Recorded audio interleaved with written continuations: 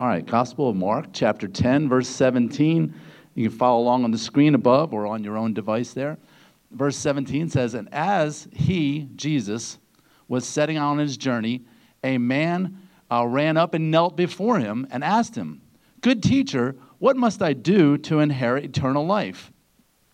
And Jesus said to him, 'Why do you call me good? No one is good except God alone. You know the commandments: do not murder, do not commit adultery, do not steal, do not bear false witness, do not defraud, honor your father and mother.' And he said, 'Teacher, all these have I kept from my youth.' And Jesus, looking at him, loved him and said to him, 'You lack one thing. Go and sell all that you have and give to the poor, and you have treasure in heaven, and come, follow me.' Disheartened by the saying, he went away sorrowful, for he had great possessions. And Jesus looked around and said to his disciples, 'How difficult it will be for those who have wealth to enter the kingdom of God.' And the disciples were amazed at his words, but Jesus said to them again, 'Children, how difficult it is to enter the kingdom of God. It is easier for a camel to go through the eye of a needle than for a rich person to enter the kingdom of God.' And they were exceedingly astonished. And they said to him, 'Then who can be saved?' Jesus looked at them and said, 'With man it is impossible, but not with God, for all things are possible with God.' Peter began to say to him, 'See, we have left everything and followed you.'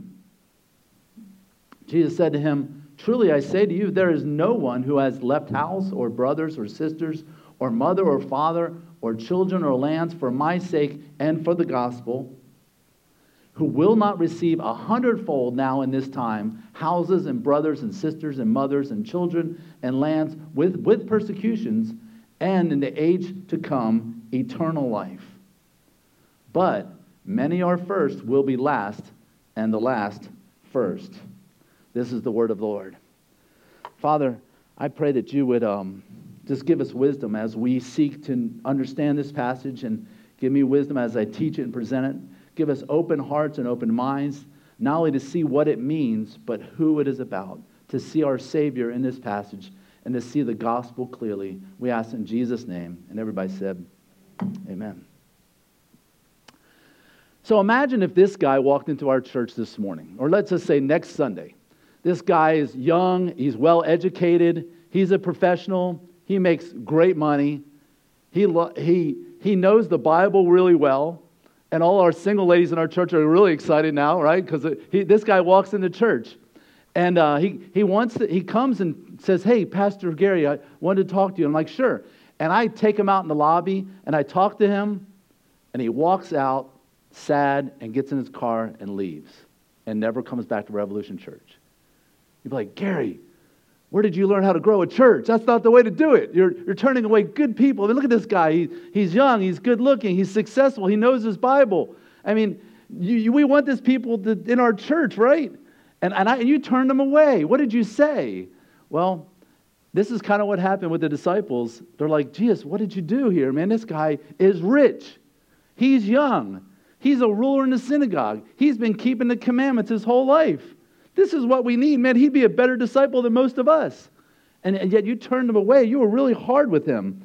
And that's what this passage just kind of sets it up for what it was like.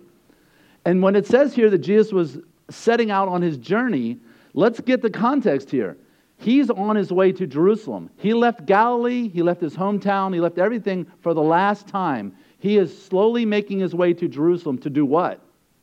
To die. So when it says his journey, this is the journey of a lifetime, if you will. And then it says a man ran up to him. Many times in the Bible it gives people's names, but here it doesn't. And in those days, even still today, but even more so back then, making a name for yourself was a big deal. Proverbs says a good name is better to be chosen than great wealth and riches. So, in fact, everyday common peasants, their name wasn't even registered in the city log as being a citizen. You had to make a name for yourself, and when you got to be respectable and successful, then they put your name in the city register, and that's what it meant to make a name for yourself. And so, but here Jesus leaves out his name on purpose because he's saying as far as the kingdom of God goes, this guy has no recognition. You remember the story of the rich man and Lazarus? Who's given a name? Lazarus, but he's poor. And the guy who has a name with everybody in the community, the Bible doesn't even give you his name. So making a name in the society may mean something here on earth, but in eternity it may mean nothing. Unless your name is written down in the books in heaven. Then that's the only place it really matters to have your name in place. I'm going to shift gears here then. Let's see, forgive me here. All right, so let's look at what this guy did right. We read the story. Let's look at what this guy did right. What's interesting is this story is in 3 Gospels. Two of them tells us he's rich. 2 of them tell us he's young. And then one of them tells us he's a ruler. So we put it all together, he's a rich young ruler by reading all 3 of the Gospels. Number 1, he ran. Now, in those days, men of distinction did not run. They walked. Only servants run. Like, run and get that for me. And then the servants would run and get that for you. And so there's 2 times in the Bible we see men of distinction running. One time, anybody know what the other story is? Remember the prodigal son? When the father saw him coming home afar off, what did he do? The father, the man of distinction, the respectable guy, he ran. That's how eager he was to see his repentant son. Well, this guy also runs, so he seems very eager, right? That's a good thing. He ran to Jesus. Number 2, he knelt.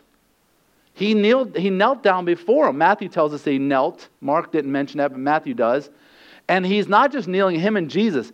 Publicly in front of everybody, he's taking a knee before Jesus, showing respect. And so he's doing that publicly. That seems like that's also right.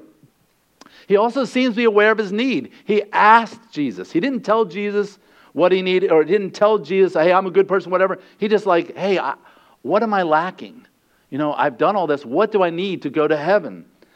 And then, number 4 there, he seems very respectful. He says, good teacher. So on the surface, that looks pretty good. It may not be exactly right, but he's got 4 things going for him where he's heading in the right direction. In a little while, we're going to talk about what he didn't do right, and we'll see how we can apply that. Verse 18 says, well, why do you call me good? Now, this is a rhetorical question. This is not saying, and a rhetorical question is where there's an implied answer, okay? He wants to know why. The focus is on whether Jesus is good or not. We know Jesus is good. We know Jesus knows Jesus is good. He's wanting to know, why do you think I'm good? And why just that label? Okay? He says, no one is good except God alone. You see the connection there? So are you calling me good because you know your theology, that actually there's no one good except God? Or are you calling me good because you're comparing me to other people? And of course, as you'll see, the latter is the one that's truth. He's comparing him to other rabbis, to other teachers, and other people like himself, because he also refers to himself as good. I've kept all these commandments, So he's relativizing what goodness is. He's not seeing goodness from the eternal perspective. Let's talk about goodness for a second here. Goodness depends on the context. If I introduce you to my dog Duchess, I would say she's a good dog. She can sit, she can stay, she can shake, she can lay down, she can roll over. She does lots of good things. She's a good dog. But if one of my kids behaved like Duchess, I would not say that Caitlin was good because she's acting like a dog, right? Good as far as dogs go, but as far as people go, my dog would probably steal your hot dog if you weren't looking, okay? I know she would. I mean, there's a lot of things that she would do wrong, and when our other dog comes near her food, she gets over and she shows her teeth like, stay away, this is mine, I'm not sharing. As far as kids go, my dog is not a good dog, okay? But as far as dogs go, okay? And as far as people go, I mean, my kids, I can say my kids are good kids, but if they act like that when they're 20, I would not say they're good.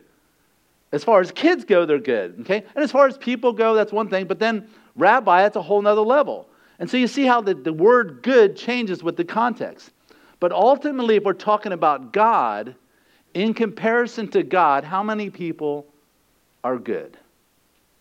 0, okay? And so we have to put this in context. So this guy is seeing things on a rabbi and religious people level. Jesus is seeing things on a who is God level. You're calling me good?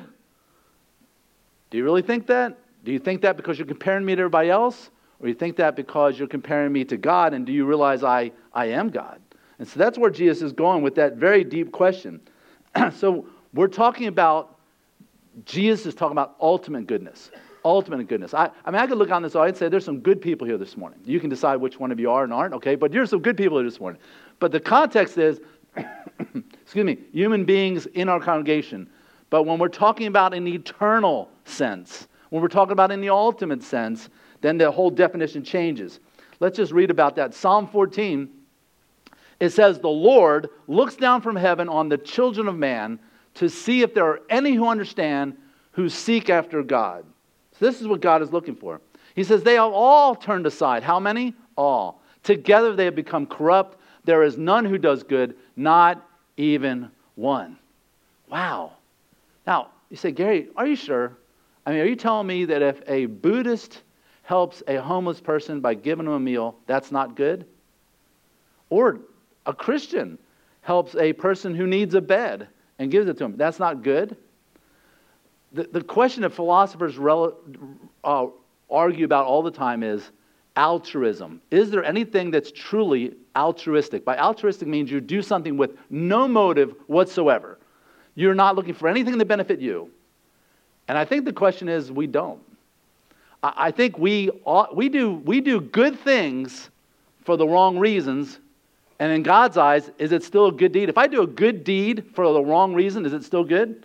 God says no. When we have a wrong motive, because that's why he talks about on Judgment Day, there will be some who will be rewarded with gold, silver, and precious stones, and others will be wood, hay, and stubble. And it's saying the identical good work, one will be purified with fire because it's done with the right motive, and one will be totally destroyed, same good deed, because it's for the wrong motive. You know, you could open a door for a lady because you're being a gentleman, or you're opening a door for her because you're about to make a pass at her. Do you see how the same deed is totally wrong when the motive is not right? So, I believe all human beings without Jesus Christ, okay, that's the qualifier, all human beings without Jesus Christ, all of our deeds are just like Isaiah 64:6 says. They're like filthy rags. That we do everything because, well, I feel guilty, so if I give more money to the church, I won't feel guilty anymore. Is that how you assuage your guilt, by giving more money to the church? You know, if I go spend time at the homeless shelter and every Saturday give and donate time there, I won't feel so bad about that, in fact that I'm living with my girlfriend in sin. Really? You know, and is that the way we do good works? And I believe all human beings, including myself, if my motive isn't in Jesus Christ and His glory, we do things for the wrong reasons. We do things in order to get people to like us, to alleviate our guilt, to somehow earn favor with God. I've heard people say, you know, Gary, I've been going to church, I've been tithing, and I've been reading my Bible every day, and somehow God let me down. My grandmother still died of cancer. It's like, wait a minute, you're bargaining with God? It's like, I do this, this, and this, God. I do X, Y, and Z, and you have to do A, B, and C. It doesn't work that way. And that's why mankind, all of our deeds could be considered evil, because most of the time, unless we're in Christ, our deeds are for the wrong reason.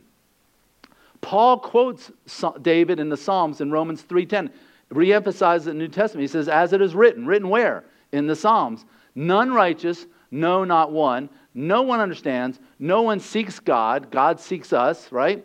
All have turned aside. Together they have become worthless. No one does good, not even one. You think Paul is being a little redundant there on purpose?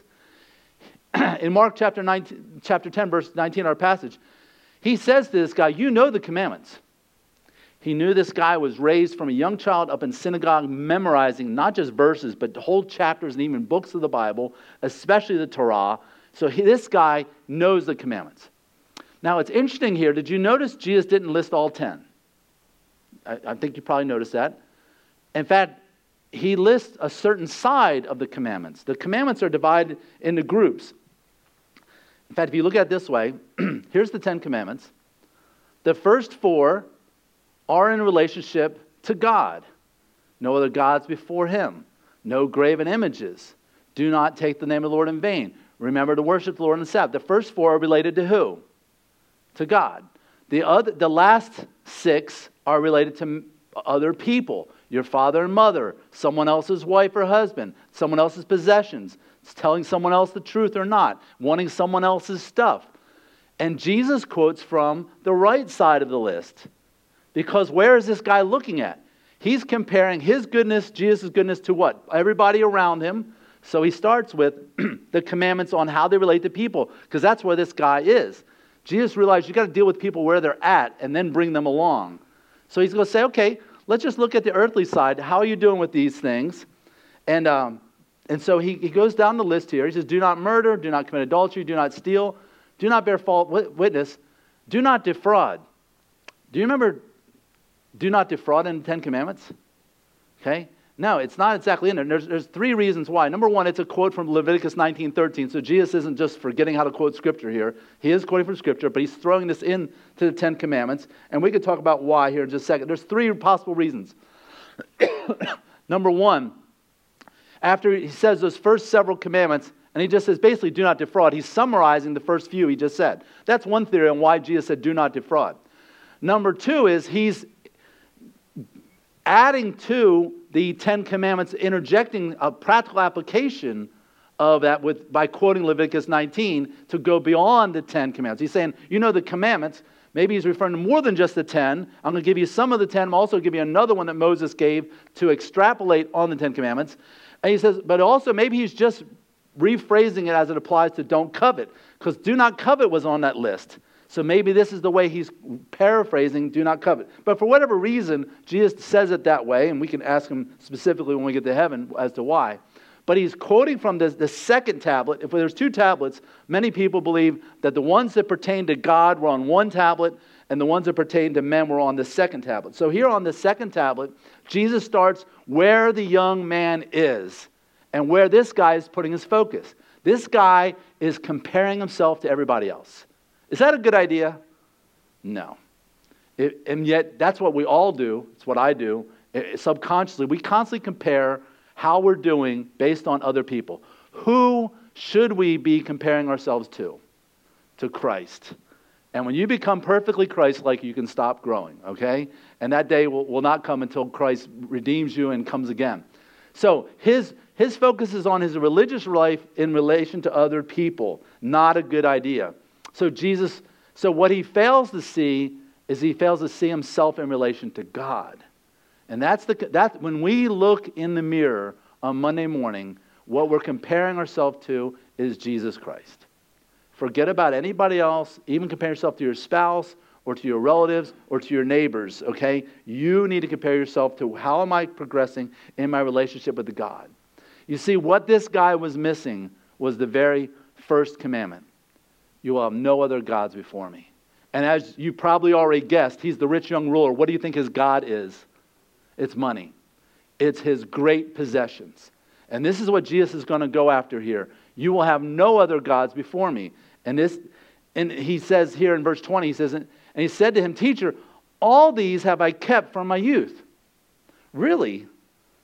Really? Let's look at these. Okay, you didn't murder. I'll give that to him. You didn't commit adultery? Okay, good. You didn't steal ever from... How many of you stole as a kid? Go ahead, raise your hands if you did. Okay. All right, so almost all little kids steal, okay? I would venture to say maybe in 100%. So this guy's saying even from his youth he hasn't. Okay, don't bear false witness. You've never told a lie. That's questionable. And you've always honored your father and mother. You've never sassed your mom. You never disrespected your dad. Never, ever. Okay? So it's interesting that he says, but no, I've done all this. So let me just say this way. Religion will blind you. Religion will blind you as to how bad you really think you should see yourself as. It'll make you think that you are better than you are. And we're not here about preaching a religion. We're here about preaching a relationship with Jesus Christ. The world has enough religion. Think about all the problems Jesus had with people. It was with religious people. People who thought they were fine. And Jesus says that, hey, the sick are the ones who need a doctor. You obviously aren't sick. You're fine. Sarcastically, I'm here for the sick, and you need to see yourself as such. So Matthew 19, Matthew adds some details. He says, all these things have I kept. He said, what do I still lack? In other words, he's like, man, I'm 99% there. What's the 1%? He sees himself as only lacking just a little bit, just some little tiny shortage. And here's where he fell short. First of all, he says, good teacher. He's got a wrong view of Jesus. Jesus is not just a good teacher, right? They may want to teach that at the University of Texas and other universities, that Jesus is just a good teacher. But no, he is not. He is Almighty God. He is the greatest teacher ever seen on the planet of the earth, not just a good teacher. He has a totally wrong view of Jesus. He thinks he's just another rabbi that he wants to just check off his list that he's okay with. Then he says, what must I do? Two parts there, both wrong. Salvation has nothing to do with us, okay? And what must I do? So he's got a wrong view of salvation. And then number 3, he says, all these have I kept. No, you haven't. There's just no way. I mean, unless you're just perfect, which nobody's perfect but Jesus, and there's no way. But I think he honestly believes this. I think he is so blinded by his religiosity that he thinks, I've kept all the commandments. And for any story that someone would say, hey, well, remember that time you were 12 and you did that? Well, that was different. That was a situation. And he does what we all do, rationalize our sin. Well, it was okay because of this. Or I was really in a bad situation and there was no other choice. Those are just lame excuses. And when we rationalize that way, it's just a rash of lies is all it is. And that's what he does in the situation. So he's got 3 things amongst probably many that he's got wrong. He's got his view of Jesus wrong. He's got a view of salvation wrong. And he doesn't see himself as a sinner, and he's wrong. So let's compare this rich young ruler to a rich old ruler. Someone very similar came to Jesus. Remember who that would be? Nicodemus. Nicodemus came to Jesus by night. Kind of interesting there. This guy comes and kneels before him in front of everybody in public. Nicodemus arranges a secret meeting to meet with Jesus by night because he doesn't want all the other Pharisees to know. But Nicodemus, like all Pharisees, were rich. And he was a ruler. In fact, he was the ruler. He was the ruler of all of Jerusalem. Okay, he was the head Pharisee of all. And he comes to Jesus by night. So he's the rich old ruler. And it's interesting that Nicodemus will later come to Christ.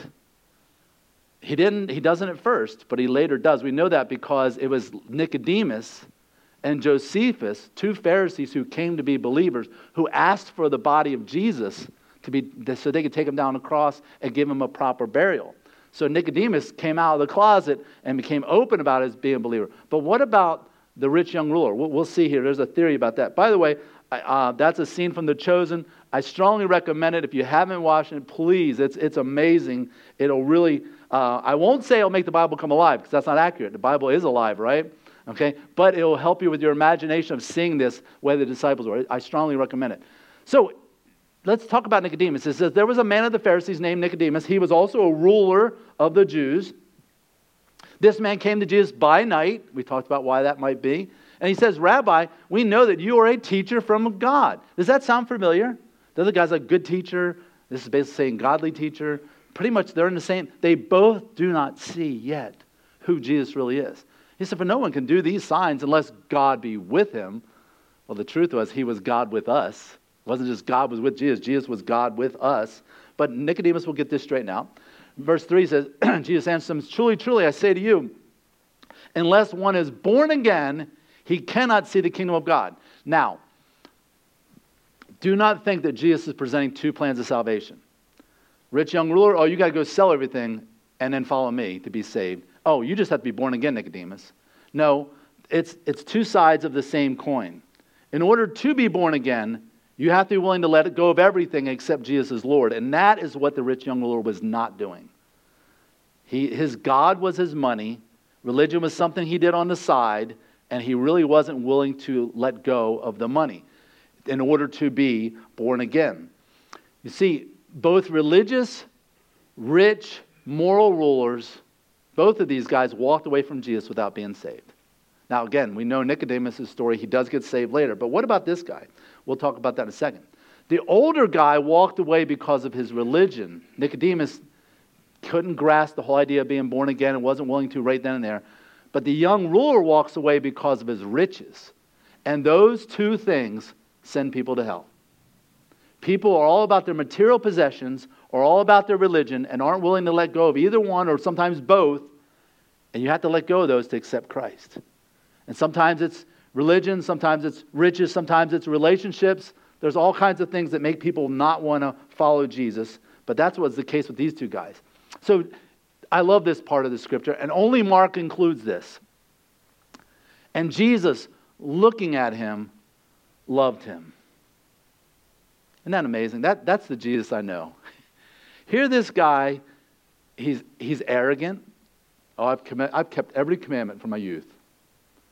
He's wealthy, which we could fault him, maybe not. Being wealthy is not a sin, but many people, if they're lost and they're wealthy, it usually is. He's very religious, he's very arrogant, he's all these things, but Jesus loves him anyway. Aren't you glad that Jesus loves us in spite of our sin? And he loved them. And what's interesting is, when I first read this passage, I want to say Jesus is looking at him going, bless your heart. Bless your heart is code for, in Christianity, is code for, you're so stupid. And I love you anyway, but bless your little heart. Especially if you add little. Bless your little heart. That's just like, you're really dumb. You've really messed up, but I love you anyway. And so I kind of see Jesus looking at it, but it's actually a whole lot deeper than that. I don't think Jesus is being sarcastic one little bit. I think he truly loves this guy. Even this guy doesn't have a clue. And none of us really do, unless the Holy Spirit intervenes and the Word of God brings that light into our heart and dispels all that darkness and all those foolish ideas. Ephesians 4:15 says, rather, speaking the truth in love. Now, why am I bringing this up? It says Jesus looked at him and loved him. Then he said to him.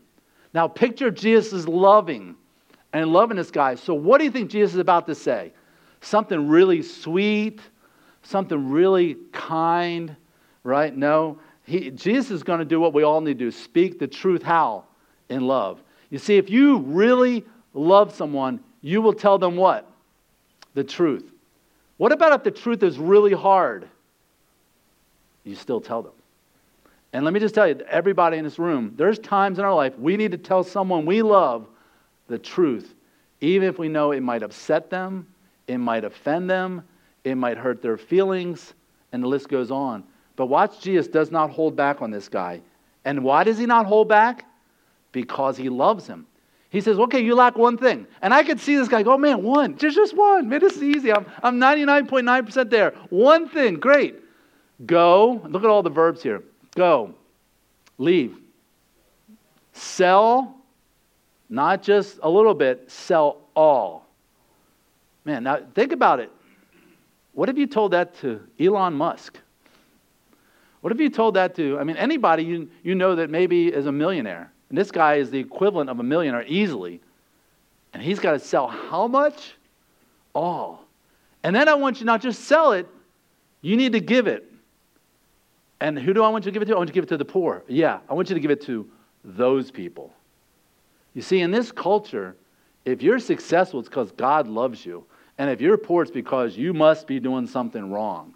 You must be evil. You're living in sin. You're doing something because God wouldn't let you be poor unless you're just doing something wrong. And so therefore, I'm not giving anything to you. And you saw people all the time not giving to people, especially. And we get that way. We become selective in who we're going to give to because, they might use it the wrong way or whatever. We have all kinds of excuses. I'm not saying you shouldn't use wisdom when you give, but sometimes the first excuse just stops us from giving when it should cause us to give, but give with wisdom. Anyway, he says, if you do this, you'll have treasure in heaven. Now, there's no point in treasure being there if you're not there, right? So I think this is a way of saying you'll be born again. And then come and follow me. Jesus calls all this one thing. Because what Jesus is talking about is not each individual act. He's talking about repentance. If you truly repent, you will walk away from all that stuff. Now, it's interesting. This guy is told to give 100%. Zacchaeus, remember Zacchaeus, the tax collector? How much did he give away? Half. He gave away half of all of it to show. So Jesus is not giving a prescription that in order to be saved, everybody has to sell everything. Jesus is prescribing this for this guy in this situation because he knows this guy's heart. This guy's heart is, I am all about my money. It is all about the bling. It is all about the 401k. It's all about money market and everything like that. He's totally wrapped up in it. This is his God.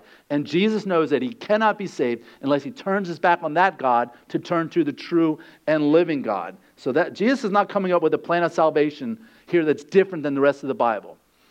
Is Jesus teaching you can go to heaven based on giving things to the poor? And is Jesus teaching that salvation is by good works? That's a big no. That absolutely is not true. And that's based on not only what Jesus has taught everywhere else. How many have ever had someone take something you say out of context? Yeah, it's not fun, okay? It's frustrating, right? So don't do that to Jesus. Don't take this one story and try to make it bigger than it is, okay? He knows in this specific situation, he's dealing with this guy's idol. So let's go through Scripture here and see what Jesus says. Then the disciples said to Jesus, what must we do? And they still they didn't have it right here, to do the works of God. And Jesus is like, okay, you want to do the work of God? Believe. Just simply believe. In other words, don't do any work. This is what you need to do to show that God's working in you. That's what the work of God is. God's working in you, and he causes you to believe. And what does Jesus say in John 3 to Nicodemus? To Nicodemus, he says, for God so loved the world that he gave his only son, that whosoever does what? Believes. Does he say whosoever sells everything he has and gives it all to the poor? No. Now, in some cases, people need to do that first to show that they believe, but Jesus is not offering two different plans of salvation here. In Ephesians 2:8 says, for by grace you have been what? Saved through faith. Not through works. He said, even this, your faith is not your own doing. It is a gift of God. Do you buy a gift? Do you earn a gift? No. Its gift is given totally free will for you to receive. And it is not a result of works, so that no one would boast. You see, if we get to heaven because we've given a lot of money to the church and volunteered a lot somewhere, and we've been good to our neighbors, then when we get to heaven, we're like, yep, I did it. Look at me. But when you get to heaven and realize, man, I do not deserve to be here. Jesus Christ loved me in spite of all my sin. He took my place on the cross. All glory to Jesus. That we're going to be boasting about Jesus in heaven, not about ourselves. This word disheartened, there's no real English equivalent for it. The closest I can come to is devastated, crushed. This guy was totally disheartened, devastated, crushed by what Jesus said. And he went away sorrowful. The two other Gospels say he went away sad, but here it says he's disheartened and sorrowful. So Mark has some insight into this situation. He's taken it a level deeper. And here's the reason for, or because he had great possessions. He had a lot that he was not willing to give up. You see, it's the unwillingness that got him in trouble. It's the unwillingness that got him in trouble. He wasn't willing to give Jesus the lordship over his life. He was unwilling to give up temporary earthly treasure, and he walked away from the greatest eternal treasure the world has ever known. Right in front of him was more treasure than all the world could give. But he didn't see it. He did not see Jesus for who he really was. And that he didn't see that Jesus was the greatest treasure he could have ever done. If he had truly understood this, and maybe later he will, we'll talk about that, he would have walked away from it in a heartbeat. Remember, there's a parable Jesus gives about a man working in a field. And he's digging, and he comes across a treasure chest full of gold and everything, and just great treasure. He doesn't own the land, he's just working on the land. It says that he buried it back up, covered up, went and sold everything he had and bought the land. He sold everything he had because he knew what was buried in the land was worth more than everything he had. And that was a picture of the gospel. That when we find Christ, we're like, what does the rest of this matter? I'm willing to give up everything to gain Christ. But that's what this rich young ruler was not seeing. So here's an interesting question. Who is this rich young ruler? And let me just say right up front, we do not know for sure. Okay? But let me just share something I learned in the past few months as I'm studying and preparing for this. Okay? Mark includes a very personal note on how Jesus looked at him and loved him. The other gospel writers don't talk about how he looked at him and he loved him. Very personal thing here, very personal detail. And John Mark, the writer of this gospel, was the son of Mary, and in Acts 12:12 lets us know that she was a very wealthy lady.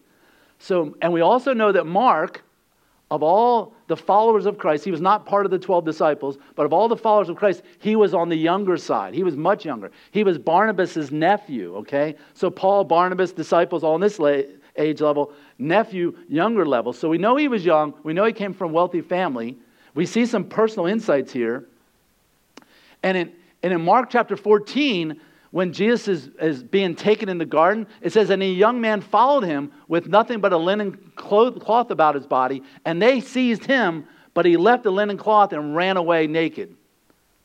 And it's just like, where does that random thing come in from? And I think, my theory on this is that Mark is the rich young ruler.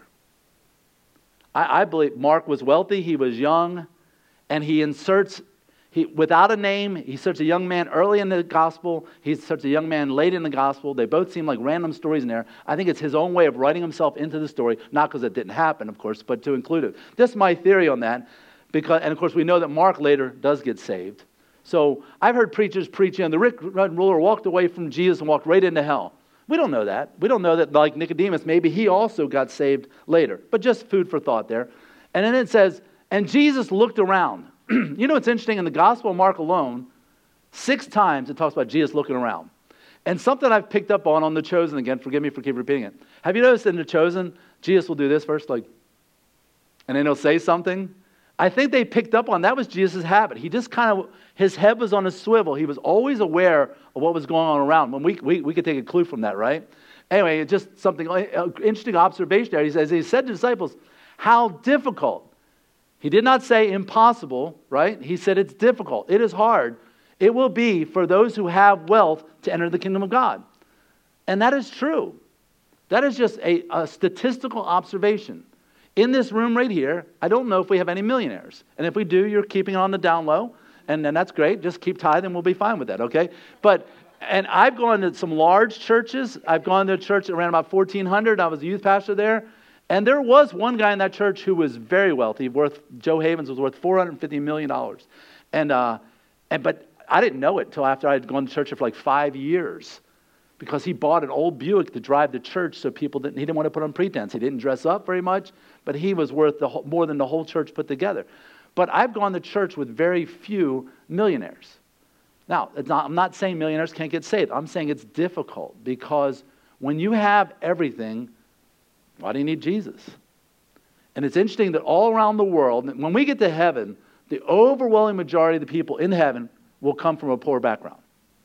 And that's statistically true because the overwhelming majority of the world is poor compared to us, for one. And there's a lot more Christians in other nations than there are in the United States.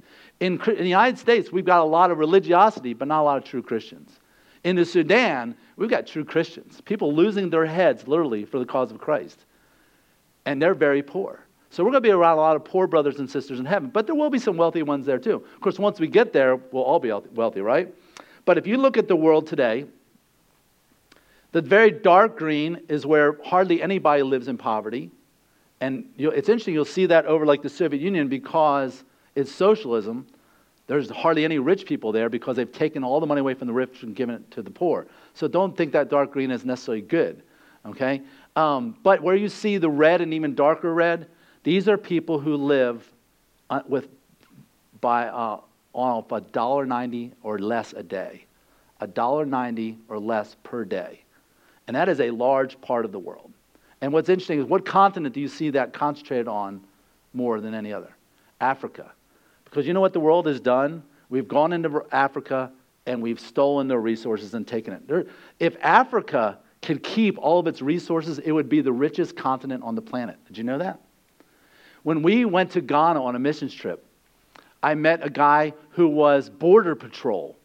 And I'm like, Border Patrol? I said, people like illegally coming into Ghana like we have at our southern border? He said, yes. I said, well, who is coming into Ghana when it's 53% unemployment? He said, the Chinese. I'm like, wait a minute. The Chinese are on the other side of the world. What do you mean they're sneaking? He said, no. They come from, they fly into other countries. They sneak across our borders. And they steal the gold and other valuable minerals out of our ground and ship it back across the border and ship it back to China. He said, when we find them, it's like a war.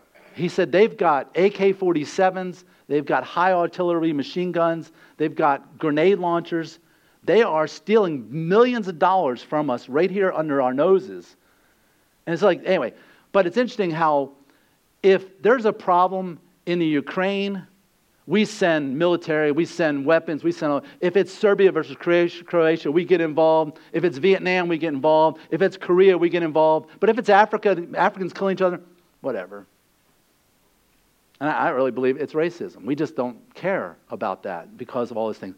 You know, we need to be unselfish with our wealth. But I am not saying the government should force you by taking away your wealth and giving it. We need to be, as Christians, leading the way in helping people around the world, especially in Africa, and most importantly with missions to hear the gospel so that we are in word and deed.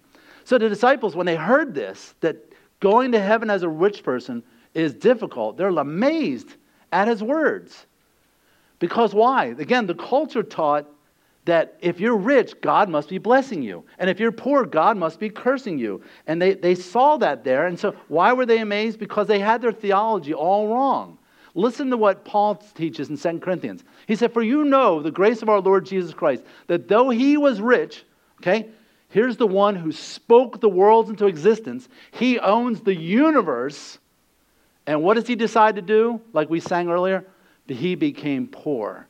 You know, for your sakes he became poor, so that you, by Jesus' poverty, Jesus chose to be born in poverty. You say, well, Gary, how do you know that Joseph and Mary were poor? Because when it was time to give an offering after Jesus' birth, all they could do was give two pigeons, which was the donation. You could catch pigeons. You know how we see pigeons everywhere, especially if you live like in cities, you see pigeons. Catching pigeons, if you were poor, just go out and catch a couple pigeons and offer them. That's how poor Joseph and Mary were. And Jesus chose to be born into that lifestyle. And it says in Colossians chapter 2, it says that their hearts may be encouraged, being knit together in love, to reach all the riches of the full assurance of understanding and knowledge of God's mystery. You know how we become, he says, Jesus became poor so that you become rich. Not rich with 6 figures in your bank account, but rich in the assurance and understanding and the knowledge of God. That is a truly wealthy person. Now, don't hear what I'm not saying this morning. I'm not saying if you have money, you're wrong. I'm not saying, Jesus is not saying that either. All I'm saying is, do not equate success with God's blessing always. There's some pretty evil people that are very successful. And there are some very godly people that are very poor. Please think outside of America. Think about the rest of the world. When we went to Ghana, we met some very godly people, and they had next to nothing, and they were sharing it all with us. Okay, so do not equate with wealth necessarily with God's blessing. Your wealth is a blessing, but not everybody who's wealthy has been blessed. Does that make sense? Okay. Also, 1 Corinthians 26, chapter 1, verse 26 says, for consider your calling, brothers. Not many of you were wise according to worldly standards. He's talking about this church. Look around you. Not very many PhDs. Not saying none, but not many. Not many of you were powerful. And this means in the economic sense. Not many of you are noble birth, born to a wealthy family. And he says, for God has chosen the foolish things of the world to confound the wise. We could say God chose the poor to confound the rich. God chose the average intelligence to confound the high IQ. God chose the lower. God always goes for the underdog. Cain and Abel, who does God prefer? Abel, right? Jacob and Esau. You've got everywhere you go down the line. You know, the woman who can't have kids. He's always choosing the underdog. He's choosing the weak things of the world to what? To confound the things which are mighty. God is saying to all the people in Hollywood, all the people who are making mega millions who think they've arrived, God's like, I'll show you. I'm going to choose the lower people. He's not saying that wealthy people can't get saved. He's saying it's difficult. Philippians 4:12 says, this is the Apostle Paul. Would you say the Apostle Paul is walking pretty closely with Jesus? Would you say he's probably one of the best Christians who ever lived? Listen to what he says. He says, for I know how to be abased, which means to basically have next to nothing, and I know how to abound. He said, I've been on both sides of the economic spectrum. He said, everywhere and in all things, I am instructed both to be full and to be hungry. There was times on Paul's 3 missionary journeys where they're like, I guess we're not eating today. And Paul knew what it was like to be poor. He said, in fact, I knew how to suffer need. Here he is living in the center of God's will, and yet he's poor. And there's time he's in the center of God's will and the cash is flowing. So do not equate wealth with spirituality. He said it's easier for a camel to go through the eye of a needle than for a rich person to enter the kingdom of God. Pretty intense metaphor there, right? Now, some people have come to me and said, oh, Gary, did you know that, and I just messed this up. Hold on. There we go, good. There's a place in Israel where there's a door called the Needle Gate, and it makes for a good story, but there's one big problem. The Needle Gate was built 100 years after Jesus said this story, okay? And what they say is, you'll read this on the internet, and they'll say, well, in order for the camel to go through this little needle gate, this smaller door, he's got to unload all his baggage, and he has to kneel and go through. Great, beautiful story, picture of how you need to let go of everything and humble yourself for that. The problem is it's not true. That's not what Jesus is talking about. Jesus is talking about a literal needle with a literal eye in it and a literal big camel. Basically saying, and you and I would say that this is impossible. This is not possible at all. And that's exactly what Jesus wants you to say. It's not possible except with God. So they're like, well, God, Jesus, who then can be saved? And Jesus says, in order to be saved, this is what Jesus is implying here. In order to be saved, all you need is need. Listen to this quote from Tim Keller here. He says, if you want God's grace, all you need is need. All you need is nothing. What do you bring to Jesus to be saved? Empty hands. If you come to Jesus and say, hey, Jesus, look what I did here. Jesus will say, put that down. What do you have in your hands now? Nothing. Exactly. That's what I need you to be. He said, but that kind of spiritual humility is very hard to muster. We come to God saying, look at all I've done, or maybe look at all I've suffered. But all we need is need. So everything's about context, right? What did Jesus teach? We talked about last week. What did he teach right before this? Mark 10:15. Verily, verily, I say unto you, whosoever shall not receive the kingdom of God as a little child. How much do most kids have in their bank account? Nothing. They don't have bank accounts. They come to you and say, Mommy, what's for dinner? Because they don't have a refrigerator. They're not going to cook it. Evangeline comes to Ashley with nothing, right? And that's fine because that's the way she wants her. So that we, God, our Heavenly Father, can be the one that provides all our needs. So Jesus looked at him and said, with man, it's impossible. Yes, to put that camel through that eye of that needle, it's not possible. But not with God. Amen? Did you know that you were the impossible project? But with God, you and your salvation was possible. God could save even me? Yes. God can save the worst of sinners. If God could take Moses, a murderer and a rebel, and turn him into the one who leads the people out of Israel, God can use you. If God can take the Apostle Paul, who was killing Christians, going house to house, persecuting and killing Christians, if he could take him and turn around the one who would build the church, God can use you, and God can use me. So let me ask you a question. Who else has a difficult time being saved? Do you think Jesus is only talking about money? I think people who, and again, I am not knocking success, money, and happiness. I'm saying what we tend to do is we take good things and make them ultimate things, which makes them into idols. There's nothing wrong with being happily married and having a wonderful wife and a wonderful husband. But I've seen so many people who are so in love with their husband or their wife, and they have such a marvelous marriage, that there's no room for Jesus. And I've seen so many people whose marriage is falling apart, who, please, I need Jesus, because they see the desperation from what they don't have. What about people who are incredibly successful in their career? Maybe they're not even wealthy, but they're just really good at what they do. Many times, not always, many times it's like, well, there's no room for Jesus. I'm so wrapped up in my career. I'm so wrapped up in this relationship. I'm so wrapped up in my kids. Maybe you've got good kids. You've got several kids. They're all doing well. Some are in college. Some are still at home. And you are just so wrapped up in your kids. It's like, is there any room for Jesus? It's like sometimes the only time that we come to Christ is when we realize He's the only thing we have left. And our world becomes so cluttered with other things. This week, I got a phone call. I think it was Tuesday. And lady said, yes, I help people do like relocations. She said, there's a family I'm doing work for, and I'm trying to find them a home in Pearland. They're from Maryland, and they're moving to Pearland, so I'm helping them find a home. I'm helping them find school districts and all the different things, and I'm helping them find a church. She said, so I have one question for you. And she said, I'm looking at your website, so I think I know the answer because I saw what your church's position is on gay marriage. She said, are you like a really conservative church that's against gay marriage, or are you a liberal church?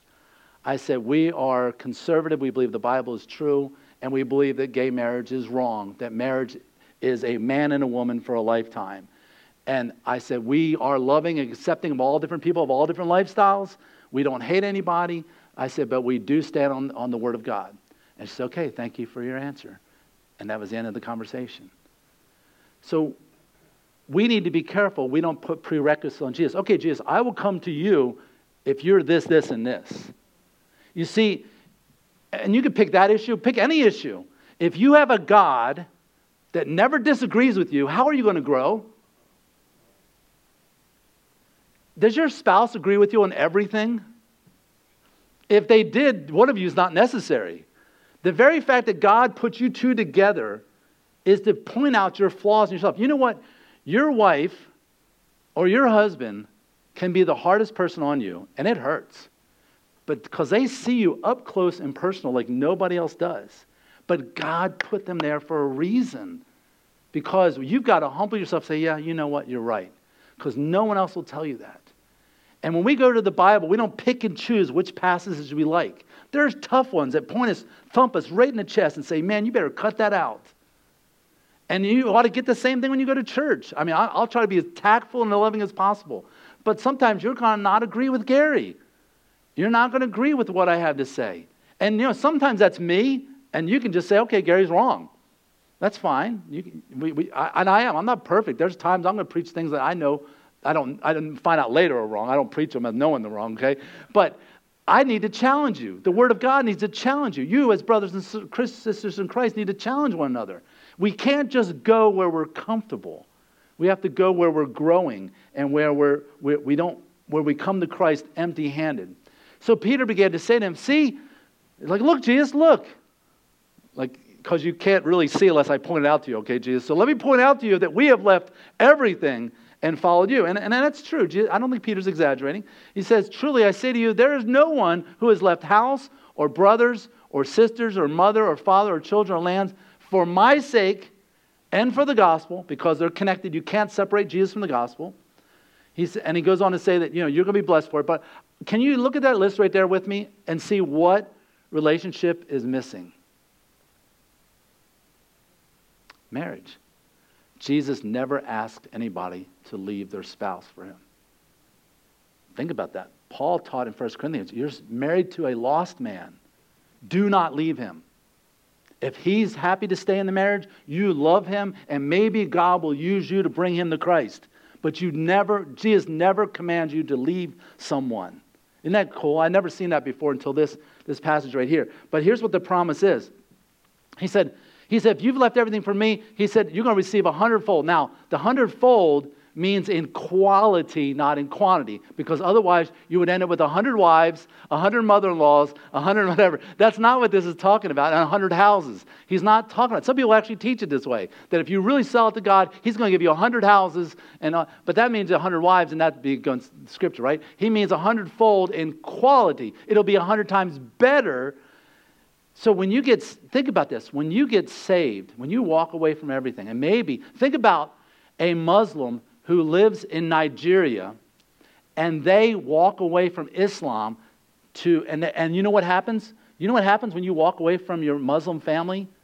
In the conservative Muslim families, they hold a funeral for you. They consider you dead. They actually have a funeral for you, and sometimes they practice what's called honor killing. Just a few years ago, there was a girl who became a born-again Christian while she was in Canada. She told her family that she was no longer Muslim, but she was a follower of Jesus Christ. They paid a mercenary to go find her in Toronto and kill her. It's called honor killing. So when you walk away from an Islamic family, that's a big deal. But what Jesus is saying here, you gain 100 brothers and sisters in Christ in your church. And let me tell you something, I love my brothers and sisters, my biological brothers and sisters. But let me tell you, this group of people right here means more to me than anything. You're my family. Isn't that what Jesus says? Here's my family. Here's my brother and sisters. The family of God and what you gain. I don't think Jesus is only talking about this life. He says, and to come in eternal life. Think about all the brothers and sisters that you will have in heaven. That maybe you had to walk away from brothers and sisters here on earth. That's what Jesus is promising. He said, but, now don't read this verse wrong. I glanced over this verse and I read where Jesus says, the first should be last, last will be first. That's not what he's saying here. He said, many who are first will be last, and many who are last will be first. First where and last where. Many who are first in earthly standards, the rich, the well-educated, the ones who don't need Jesus because they've got their money, in the kingdom they're going to be last. And here on earth, many people who are last didn't have a lot of money, didn't have a lot of fame, didn't have a lot of degrees, but they had Jesus. They will be the ones who are first. This is like another story I alluded to earlier. The rich man and Lazarus. Lazarus was at his gate begging. The rich man never shared with him, never did anything. And the rich man died and went to hell. Lazarus went to be with Abraham. And you see that on earth, one guy had nothing, but in Jesus he had everything. The other guy had everything, earthly speaking, but really he had nothing because he didn't have Jesus.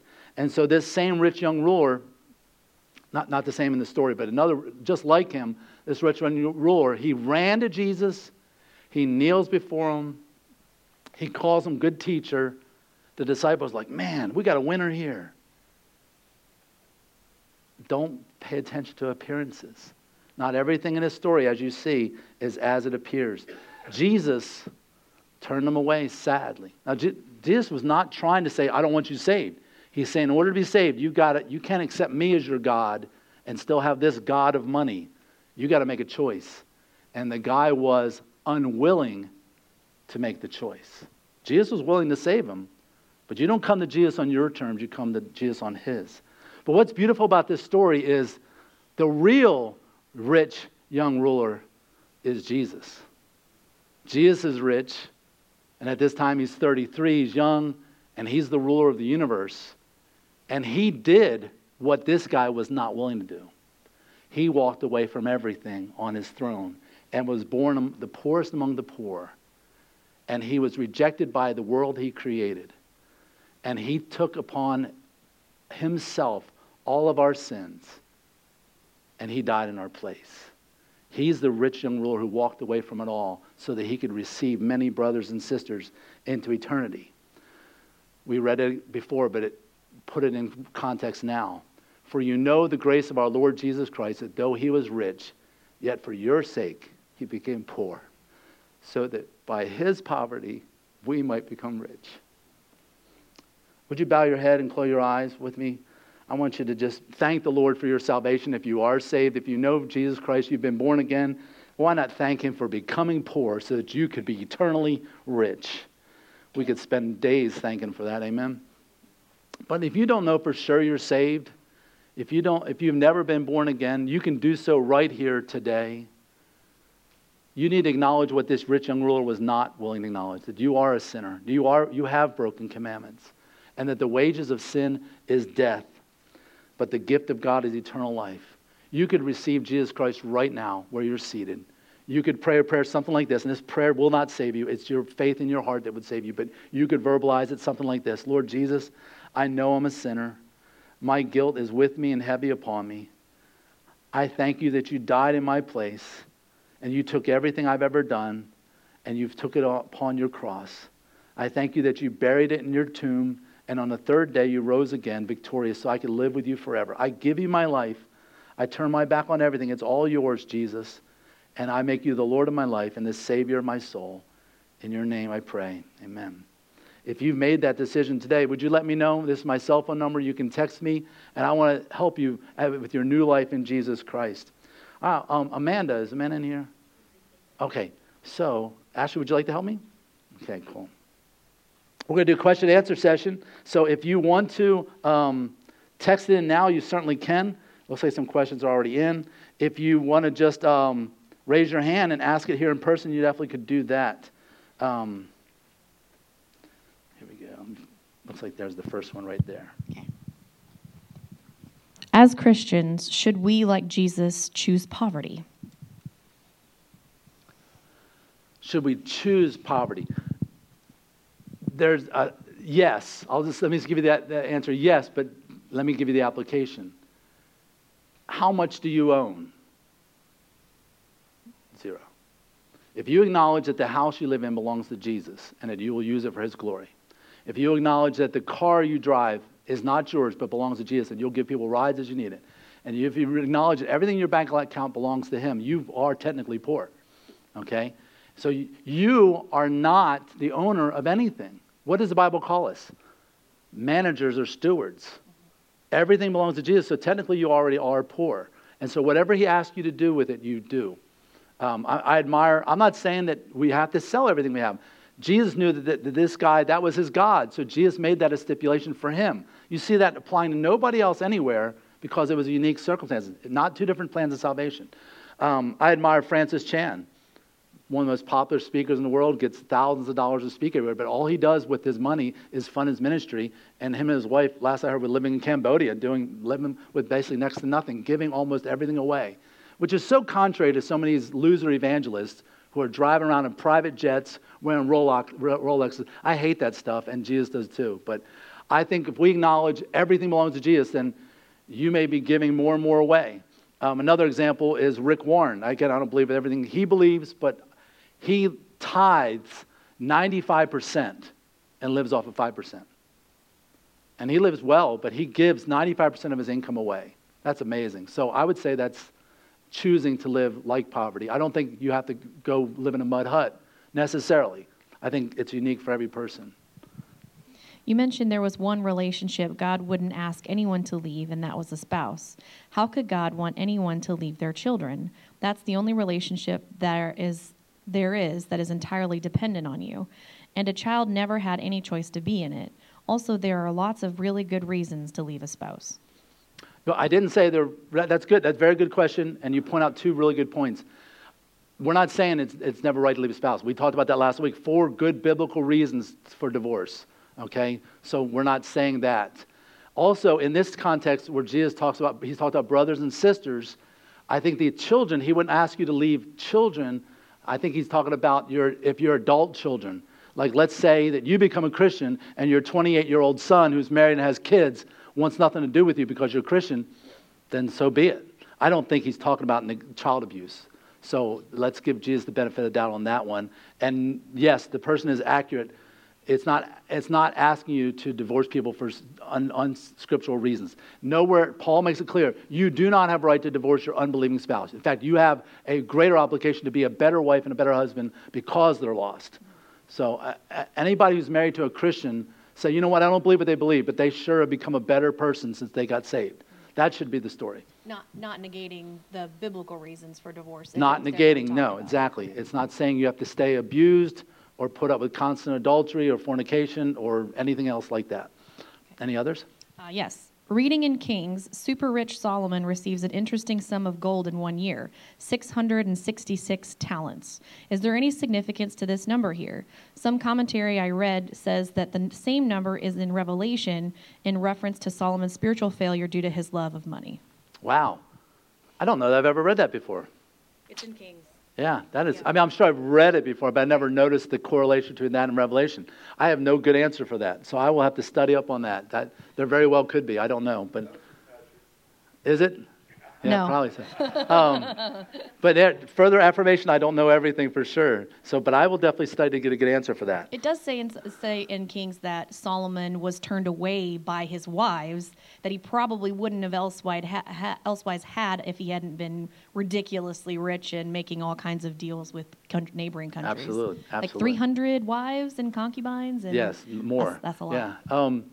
In fact, there was a point, I'm not sure how I skipped it in my slides, that if you look at wealth and prosperity in the Old Testament, it is a good thing. Abraham, Job, all of them. But it's like God flips it in the New Testament, and all the disciples of Peter, Paul, they're all poor. It's like he's saying, I'm going to show you true riches now. As a nation, I'm going to make you wealthy to draw the nations. But as a church, I'm going to show you that we become poor so that we might have true riches. But anyway, one more. Yeah. Why does the Bible refer to one of the disciples as the one whom Jesus loved? Yeah, that's John, and he's biased. So, no, most theologians say that Jesus had circles just like you do. So there was the multitudes, there was the 120 that followed, there was the 12, there was the 3, Peter, James, and John, and then there was John.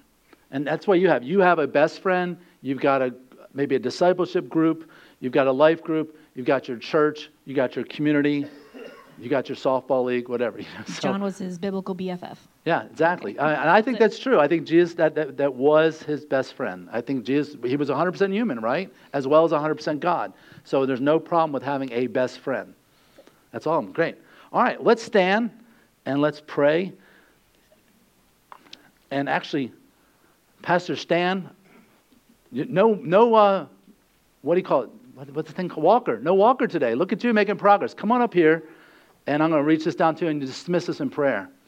Man, praise God that Stan and Reeve are doing better. Amen. Father, we thank you for today and thank you for all of your blessings. God, we ask you that you would, as we go forth from this place, that your hand of love and guidance and protection would be on each one, that we'd be blessed coming in and going out, rising up, lying down. Everything that we put our hand to will prosper according to your will, and we give you glory and honor and thanks for it. Amen.